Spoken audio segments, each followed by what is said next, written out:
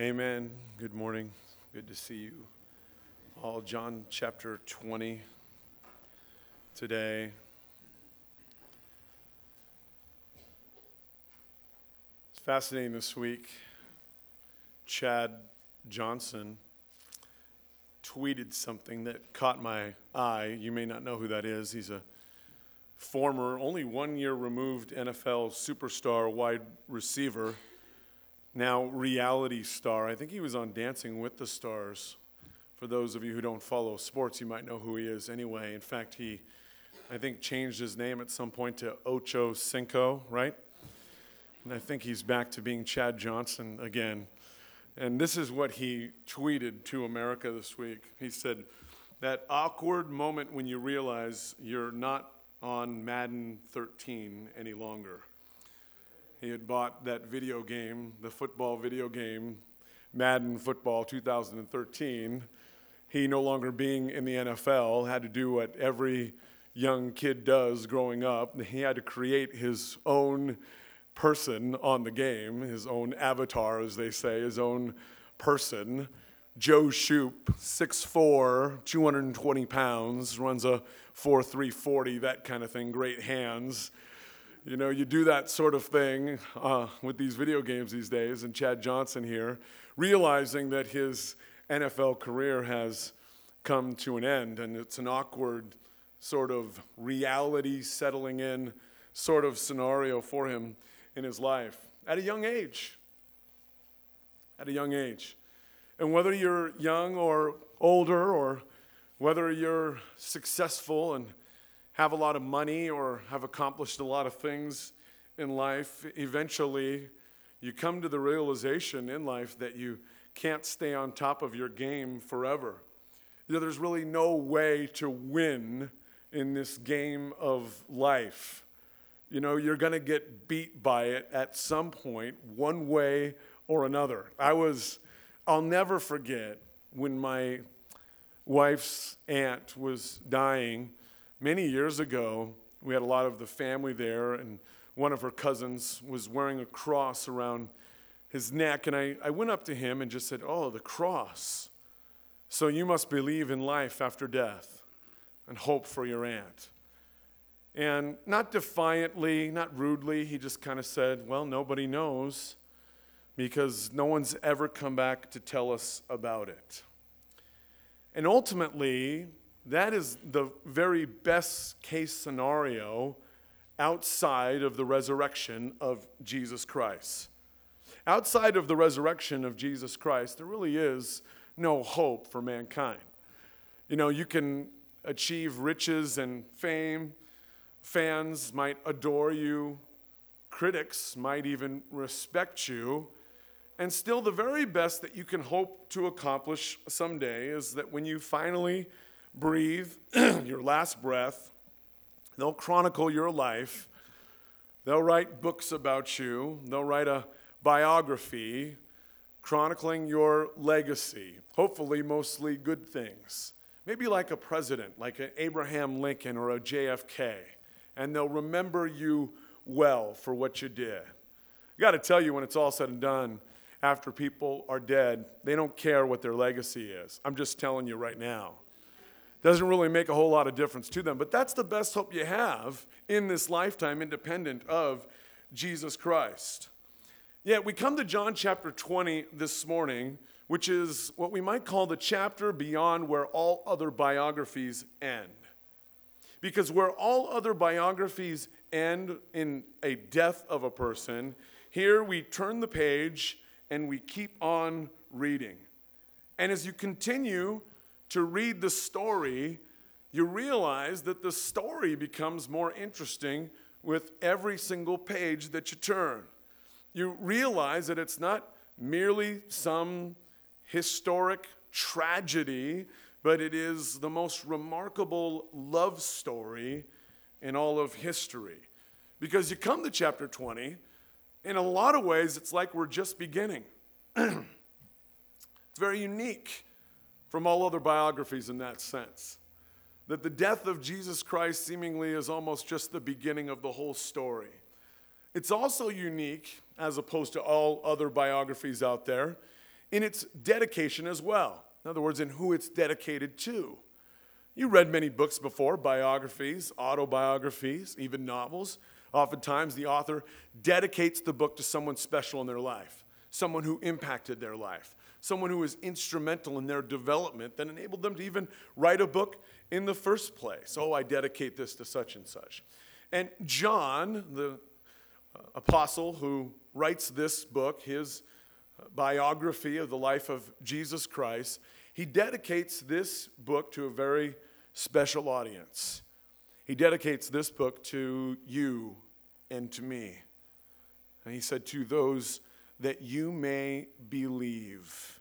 It's the key phrase in the book of John, that you may believe. What does he want you to believe this morning? What does he want you to believe in the book of John? He wants you to believe in the resurrection of Jesus Christ from the dead. It is the key essential of the Christian faith and of the gospel message. If it is true, it means that everything that Jesus Christ said about himself, that he is the promised Messiah fulfilling the Old Testament prophecies, that he is God's Son, that he is equal with the Father, that he is Messiah, Jesus, the Christ, the Messiah. Everything that he said about himself is true. And that what he offered up on the cross, that sacrifice for our sins, if you're here this morning, you are just like every single one of us.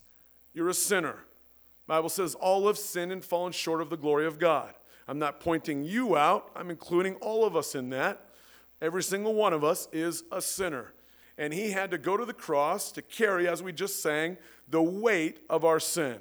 The Apostle Paul said, if there is no resurrection of the dead, then Christ is not risen.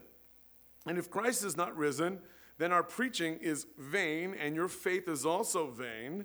And if Christ is not risen, your faith is futile, and you're still in your sins. And yet he goes on to say, but Christ indeed has risen from the dead. And the empty cross and the empty grave is God's receipt, if you will, that the price has been paid, offered up on behalf of our sins. And because of this, from the very beginning, the enemies of our Lord, the enemies of the resurrection, have been trying to undermine the facts of the resurrection. We've looked at a few of these things. We'll look at a few more of these this morning. Remember last week the so-called swoon theory, right? That Jesus didn't really die on the cross. He merely fainted because he was exhausted, dehydrated, and lost a lot of blood. So they pulled him down off the cross. Forget about the fact that they stuck a spear up under his ribcage and into his heart, and out came blood and water. But somehow he survived that, and he was placed in a tomb, was resuscitated, somehow moved that large stone that was blocking the entrance to the tomb out of the way, took on the 16 Roman guards that were outside of the tomb, nursed himself back to health, and convinced the disciples that he was resurrected from the dead and had overcome death. No possible way. This morning we look at two other things, the possibility that the body of Jesus might have been stolen, or that the disciples somehow went to the wrong tomb. And we'll consider the validity of these alternative theories as we analyze the text today. We left off where, of course, Joseph of Arimathea and Nicodemus were taking Jesus down off of that cross, laying him in a nearby tomb. That tomb belonged to Joseph of Arimathea. In the book of Matthew, we're told that the religious leaders went to Pilate, and they called Jesus a deceiver. The religious leaders did. They said, this deceiver, we got to guard the tomb, because if the disciples come and steal the body, then that deception will run rampant. So you got to guard that tomb. So Pilate said, okay. He dispatched a Roman guard. We say a guard, we're saying in excess possibly of maybe 16 men.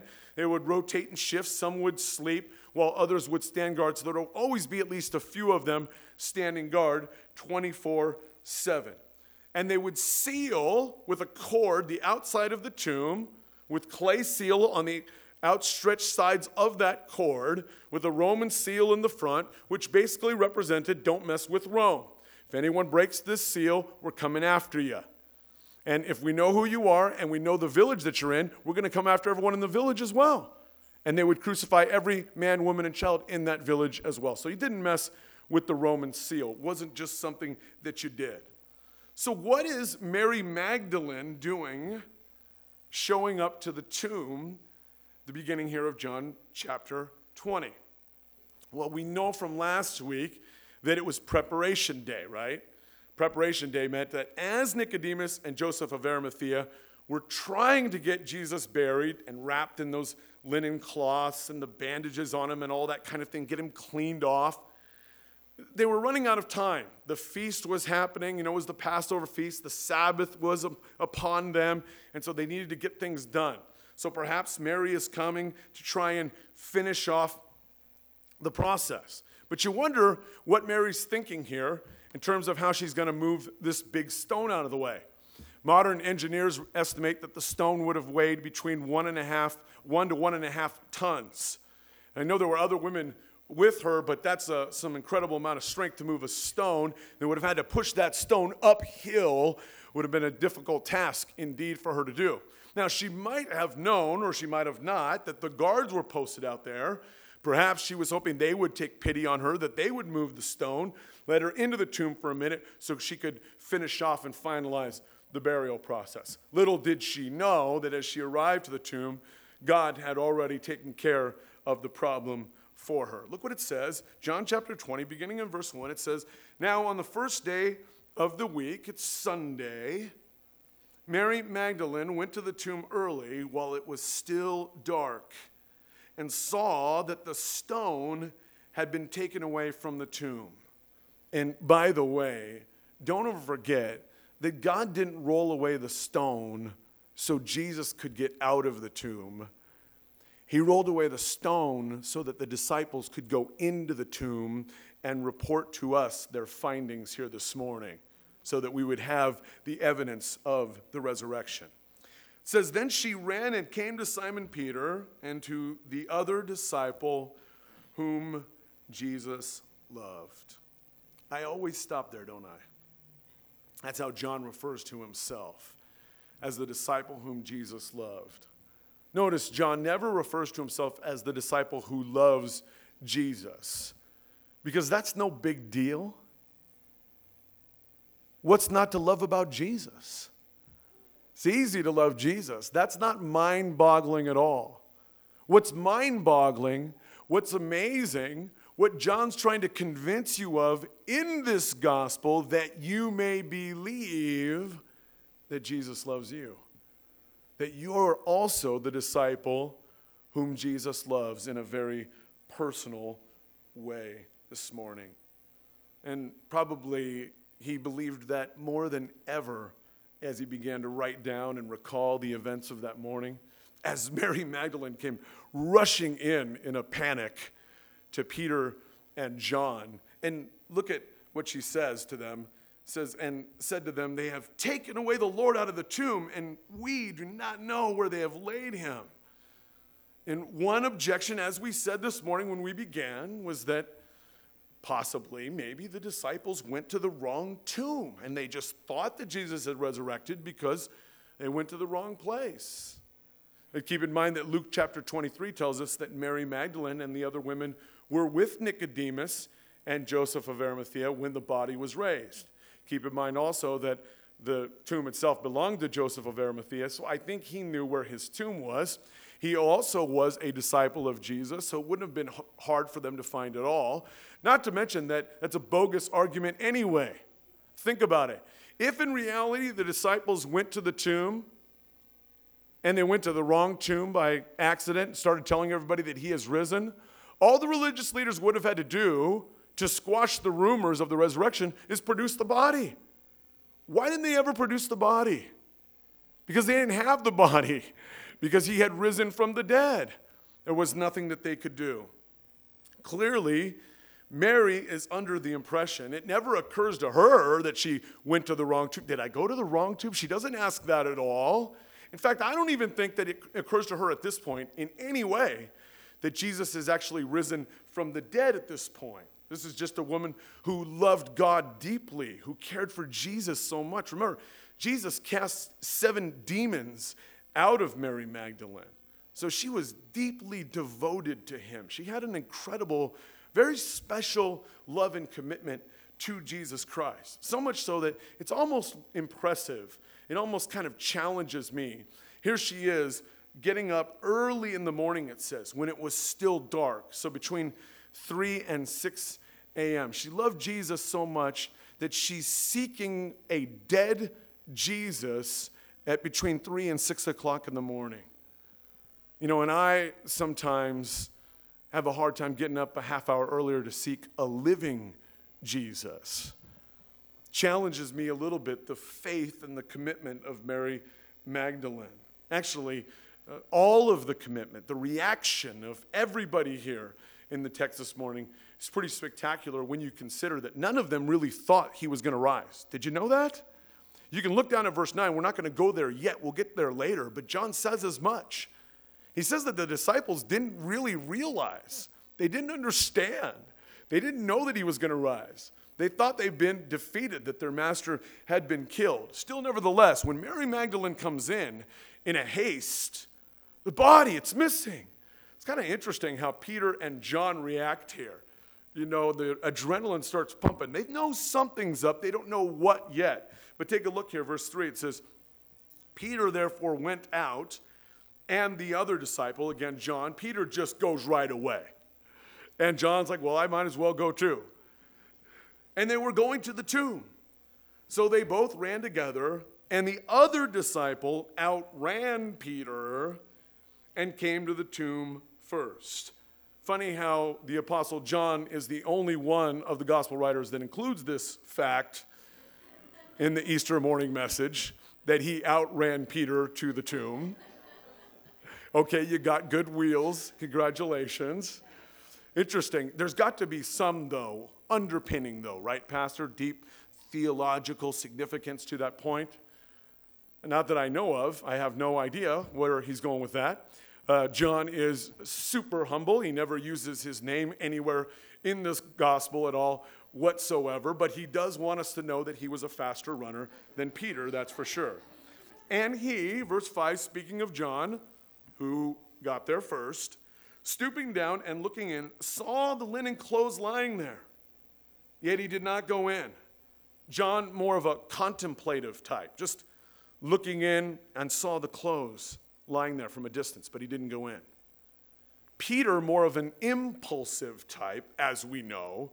He just barges in. It says, then, probably out of breath, huffing and puffing, Simon Peter came following him and went into the tomb, and he saw the linen clothes lying there, and the handkerchief that had been around his head, not lying with the linen clothes, but folded together in a place by itself. So, first of all, two miracles here of utmost importance for us to record. Number one, Jesus has risen from the dead. Praise God.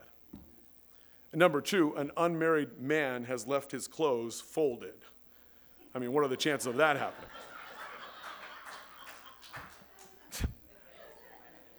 No, but seriously, this is completely dispels any notion at all whatsoever that someone might have stolen the body. Think about it. When was the last time that thieves, after ransacking a house, decided to vacuum and clean up afterwards on the way out the door?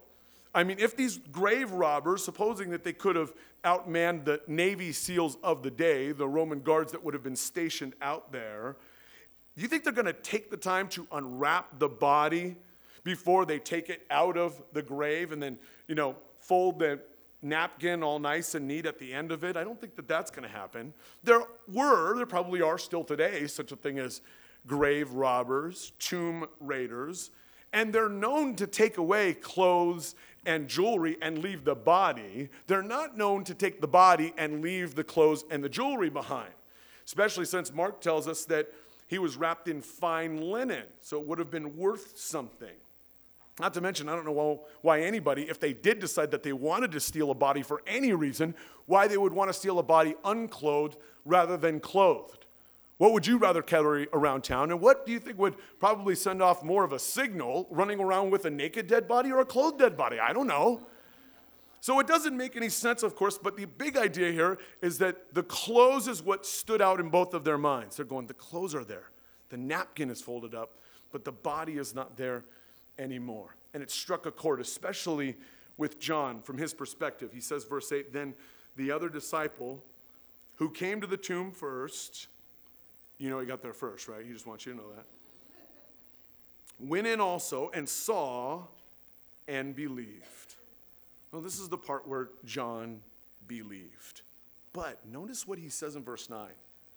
He said, for as yet they did not know the scripture that he must rise again from the dead. You know how many times that Jesus told them that he was going to rise again from the dead? He actually told them many different times. Just a few examples. John chapter 2, verse 19, he said to them, destroy this temple and in 3 days I will raise it up. And then in John 2:22, John the apostle said at that point they didn't understand, but later after the resurrection, they understood that he was speaking of his body and not the actual temple.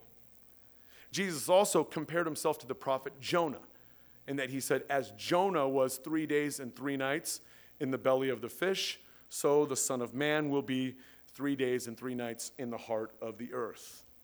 On 2 occasions alone in the book of Matthew, he outright just tells his disciples that they would go to Jerusalem, that he would be delivered to the chief priests, that he would suffer many things, that he would be killed, and that he would be raised on the 3rd day, or on the 3rd day he would be raised, chapter 16 and chapter 20 of Matthew.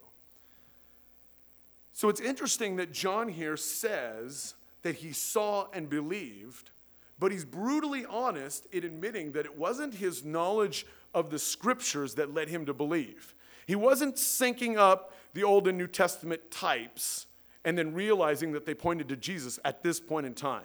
He wasn't even recalling what Jesus had told him about his own resurrection. He wasn't going, oh yeah, that's right. He's saying he didn't at this point even connect the dots.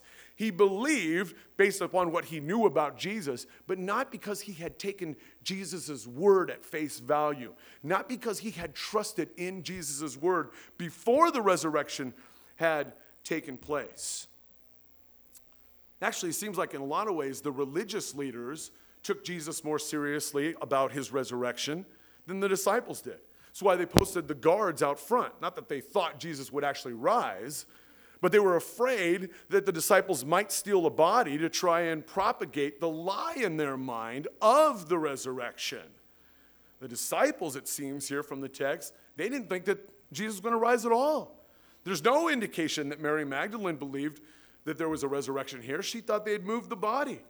Peter and John, they did get up and they did run, and God bless them for doing that. They thought something was up, but I don't think they knew what was up. It's not like when Mary Magdalene came in that morning and said they moved the body. It's not like Peter was lounging back in his lazy boy going, well, of course the body's not there, Mary.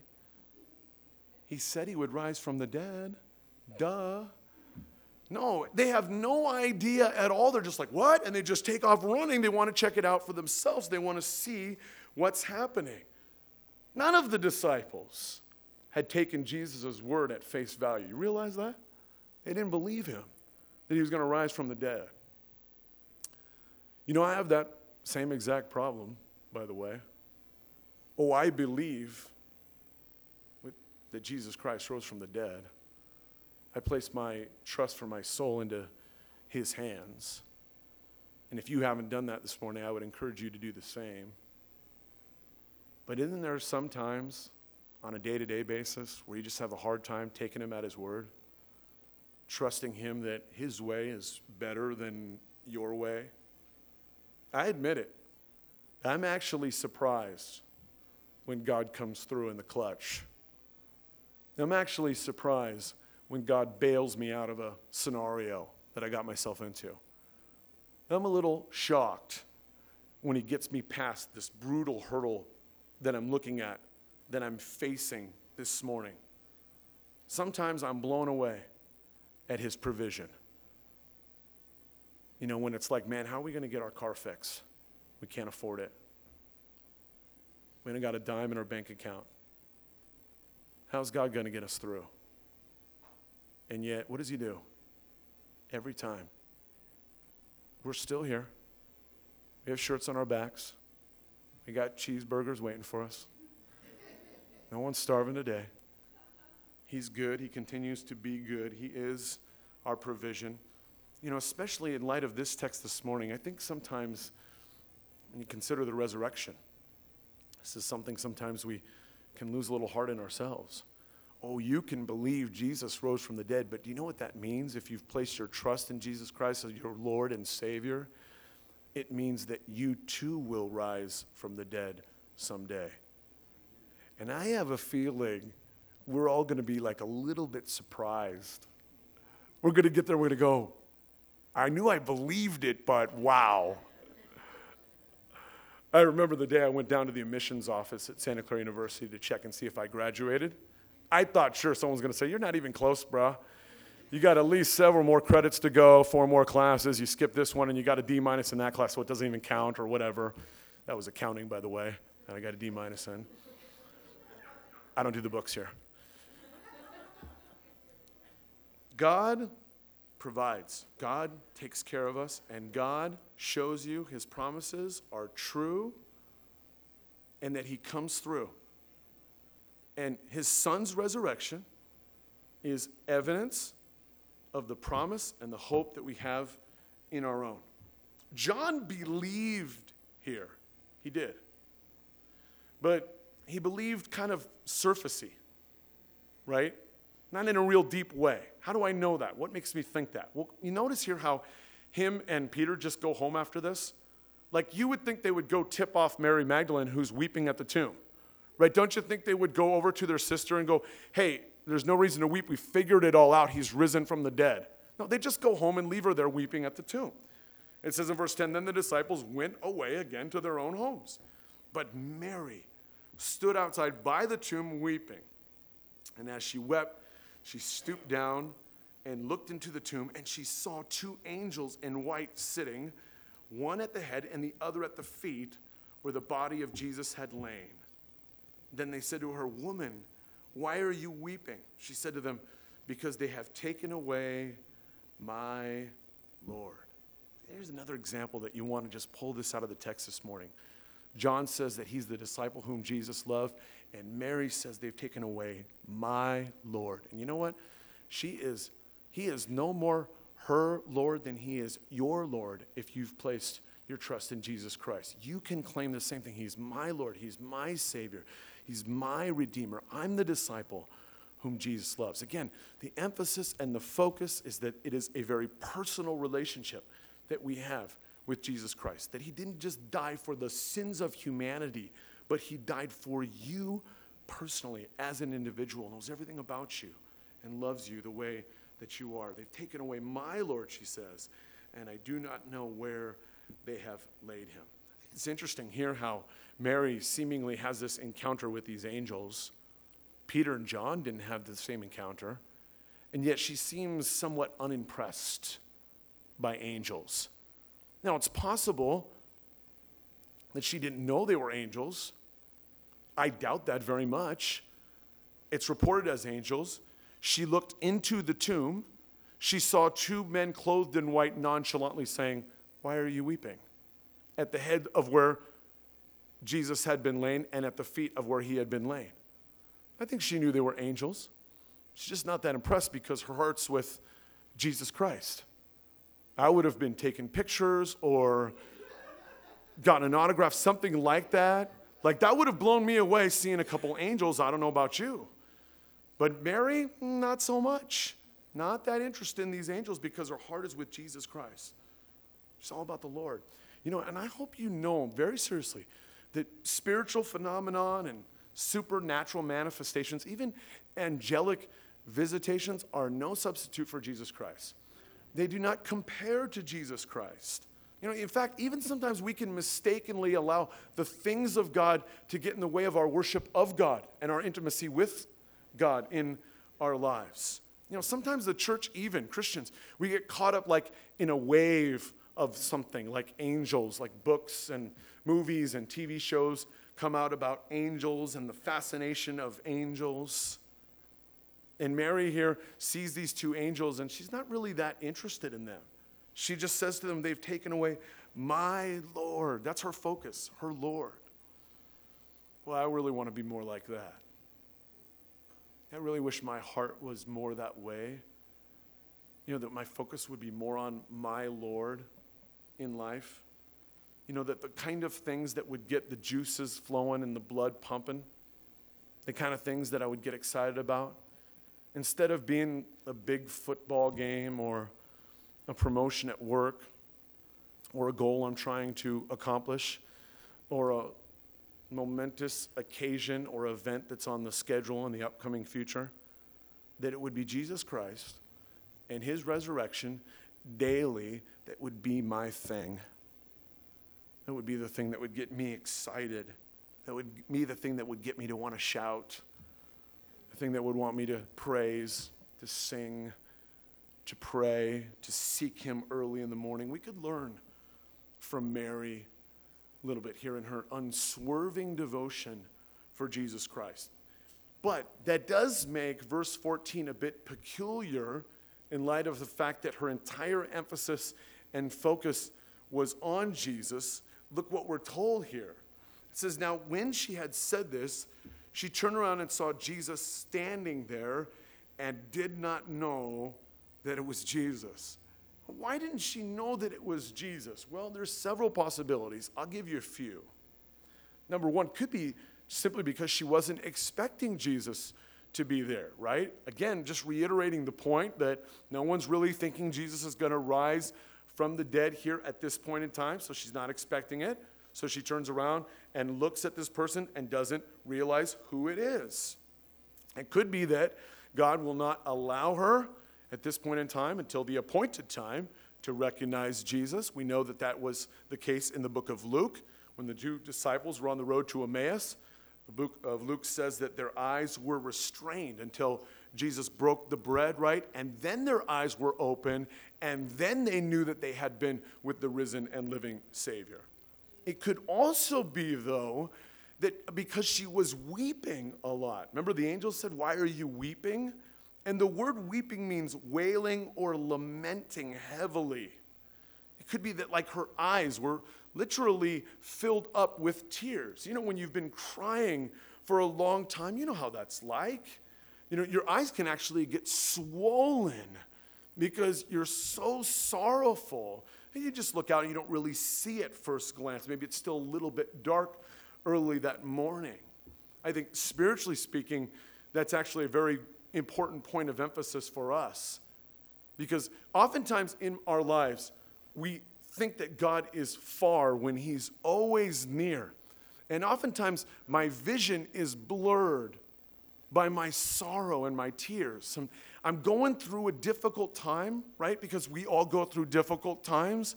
And we sometimes forget that God's presence is especially manifested in those times. That's what he majors in. That's what he's all about, comforting us. He's the healer. He's the protector, that Holy Spirit living inside of us, closer than the air that you breathe. Another after his kind, that Holy Spirit of Jesus Christ. And aren't you glad, too, that it's not incumbent upon you to, find him, to navigate through life, like when you're going through a tough time and find him? If you have the Holy Spirit living inside of you, he beckons you to pray, right? He initiates with you. You're stuck in the mud. You're having a tough day, and he comes to you and says, how about you pray right now? And it changes your perspective on things. Amazing how he reveals himself. He works to reveal himself to us time and time again. Look what it says, verse 15. Jesus said to her, "Woman, why are you weeping?" But then he follows it up with another question that the angels didn't ask. He said, "Whom are you seeking?" Of course, he knew who she was seeking. And she, supposing him to be the gardener, she thought Jesus was the gardener, said to him, "Sir, if you had carried him away, tell me where you have laid him, and I will take him away." And Jesus said to her, "Mary."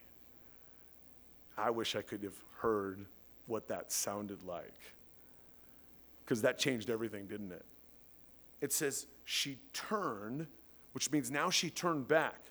So she looked at him, and when she said, "Show me where you've laid the body," she must have turned away. Because as soon as Jesus says, Mary, she turned and looked back at Jesus and said to him, end of verse 16, Rabboni, which is to say, teacher or master, or in this case, Lord, is risen. He's alive. She knew at that moment in time that he was alive. It's interesting that she didn't recognize him just by looking at him.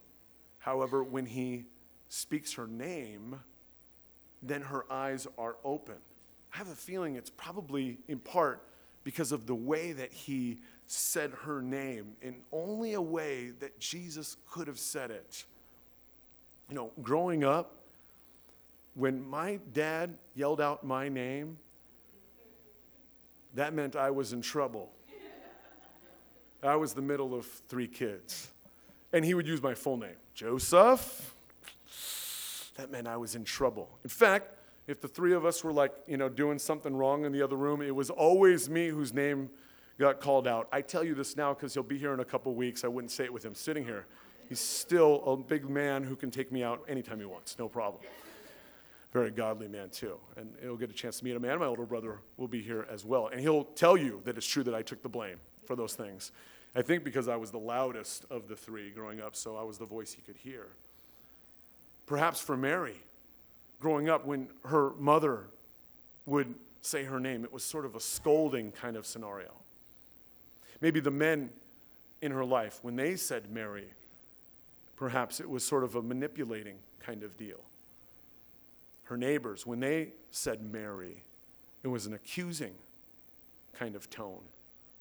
Maybe even a friend, when they said Mary, it was a correcting or a rebuking kind of thing. But when Jesus says Mary, it's a loving, it's a forgiving, and it's an accepting kind of tone. So gentle.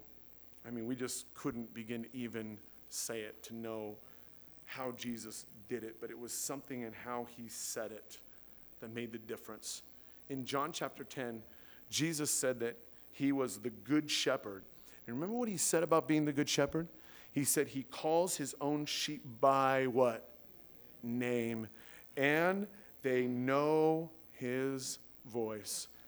She knew his voice when he said Mary, and she knew now that her Savior was alive, that he had resurrected.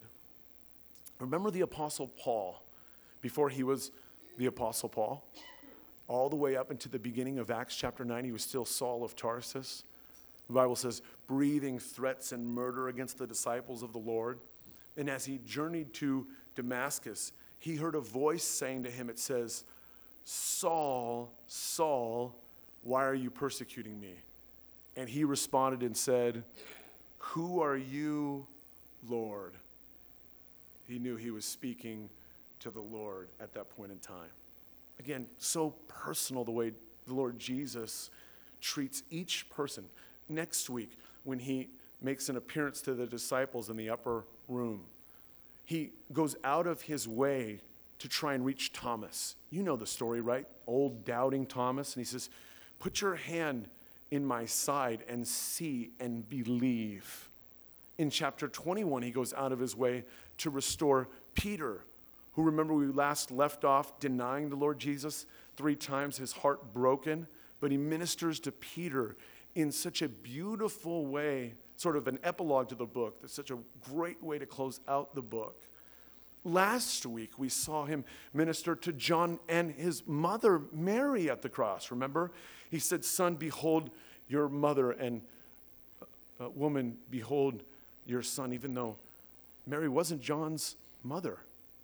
But he was, again, others-centered all the way to death, specifically, personally ministering to each one along the way. And I do not believe, personally, I do not believe that there is any difference in how Mary Magdalene or Mary, the mother of Jesus, or Thomas, or Peter, or Paul, or even John, the disciple whom Jesus loved, relates to Jesus Christ.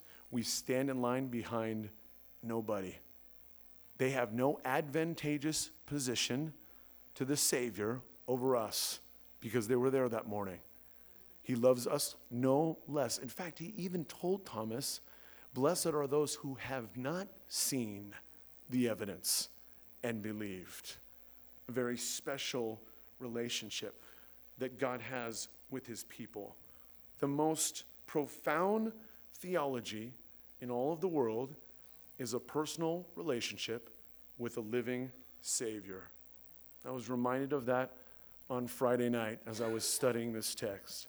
For some reason, I was up late on Friday night studying. I don't know why. You know, you would think that this would be a sort of easy text, right? I mean, Pastor, you should be able to get the resurrection down by now, you would hope. I know, I get it, right? And yet I didn't know what I was going to say, and I was just stuck and struggling. My heart wasn't in the right place. That's when God called out to me. I called out to God, but he first called out to me, trying to get my attention. He showed me again who I am in respect to the cross. He reminded me of my sin. He reminded me of the heavy price, the weight of sin that I contributed to as well. And he softened my heart there. And then I was able to hear from him again. Then things started to get smooth. He does that. He beckons you. He initiates that with you. He's faithful again and again to do that. And so this morning, listen. He might be calling your name. Someone here this morning, I'm dead serious. He might be calling your name for the first time. And if he is, you can't ignore that. Your soul rides on that. It's an offer that he made upon that cross, a love offering to have an eternal relationship with you. And it can begin this morning.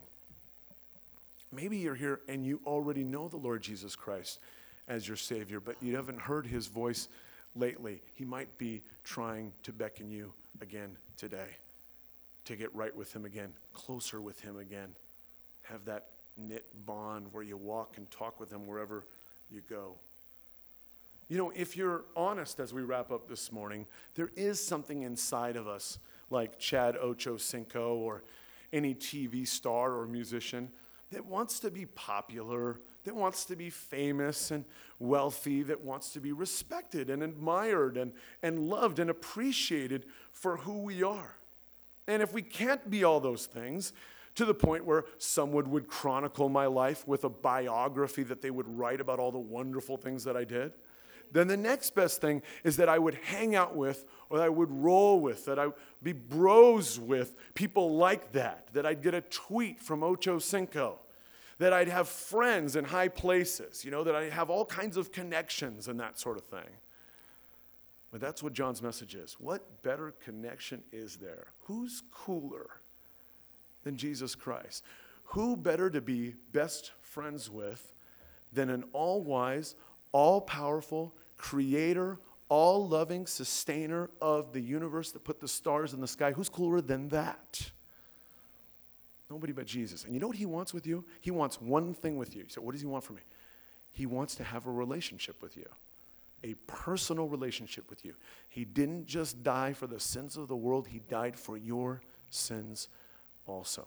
So as we close this morning and as we all bow our heads and close our eyes in prayer, I'm going to pray, but I'm just going to allow for anybody who's here this morning, again, with every head bowed, every eye closed for a minute, if you're here this morning,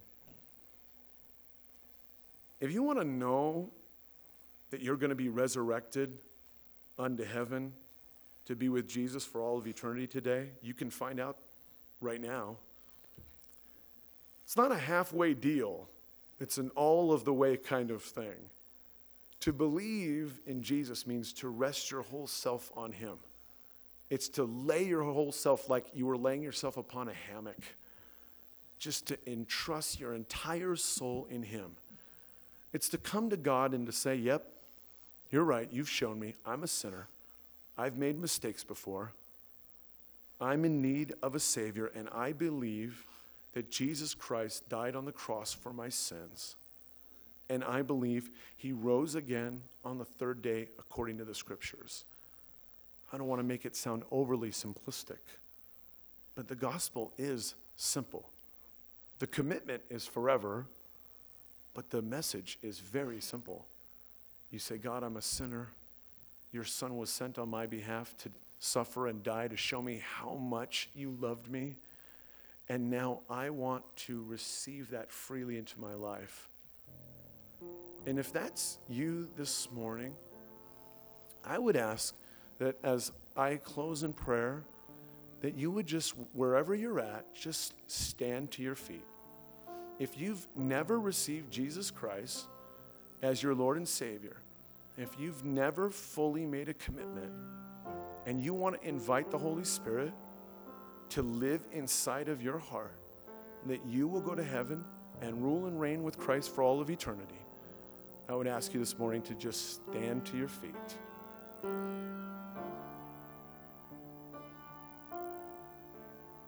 So that I can pray with you. God loves you. He sent his Son to die. Again, only if you've never done this before and God is calling you. You know who you are this morning. Holy Spirit's tugging on your heart. If that's you, just stand to your feet. The angels will throw a party in heaven on your behalf. And everybody in this room will praise God.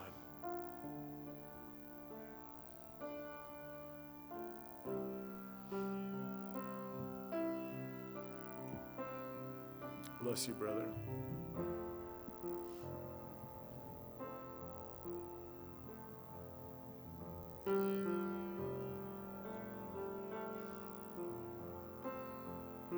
Anybody else that wants to stand to their feet, acknowledge for the first time that he's Lord of your life, you're welcome to do that.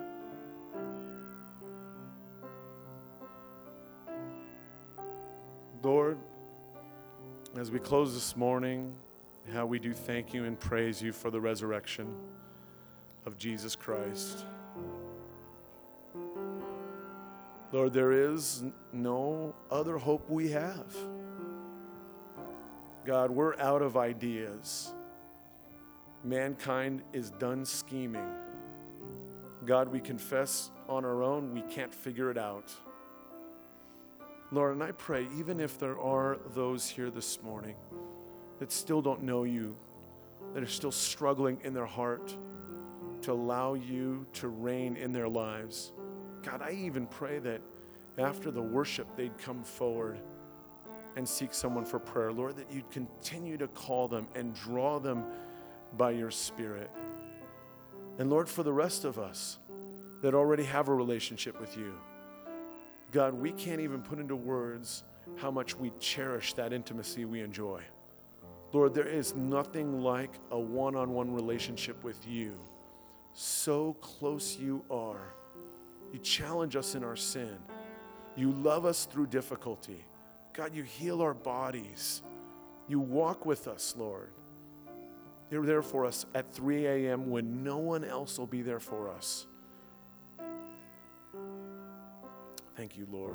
All because of what your Son did on the cross. We worship him this morning. What a great and an awesome Savior he is. Thank you, Lord Jesus.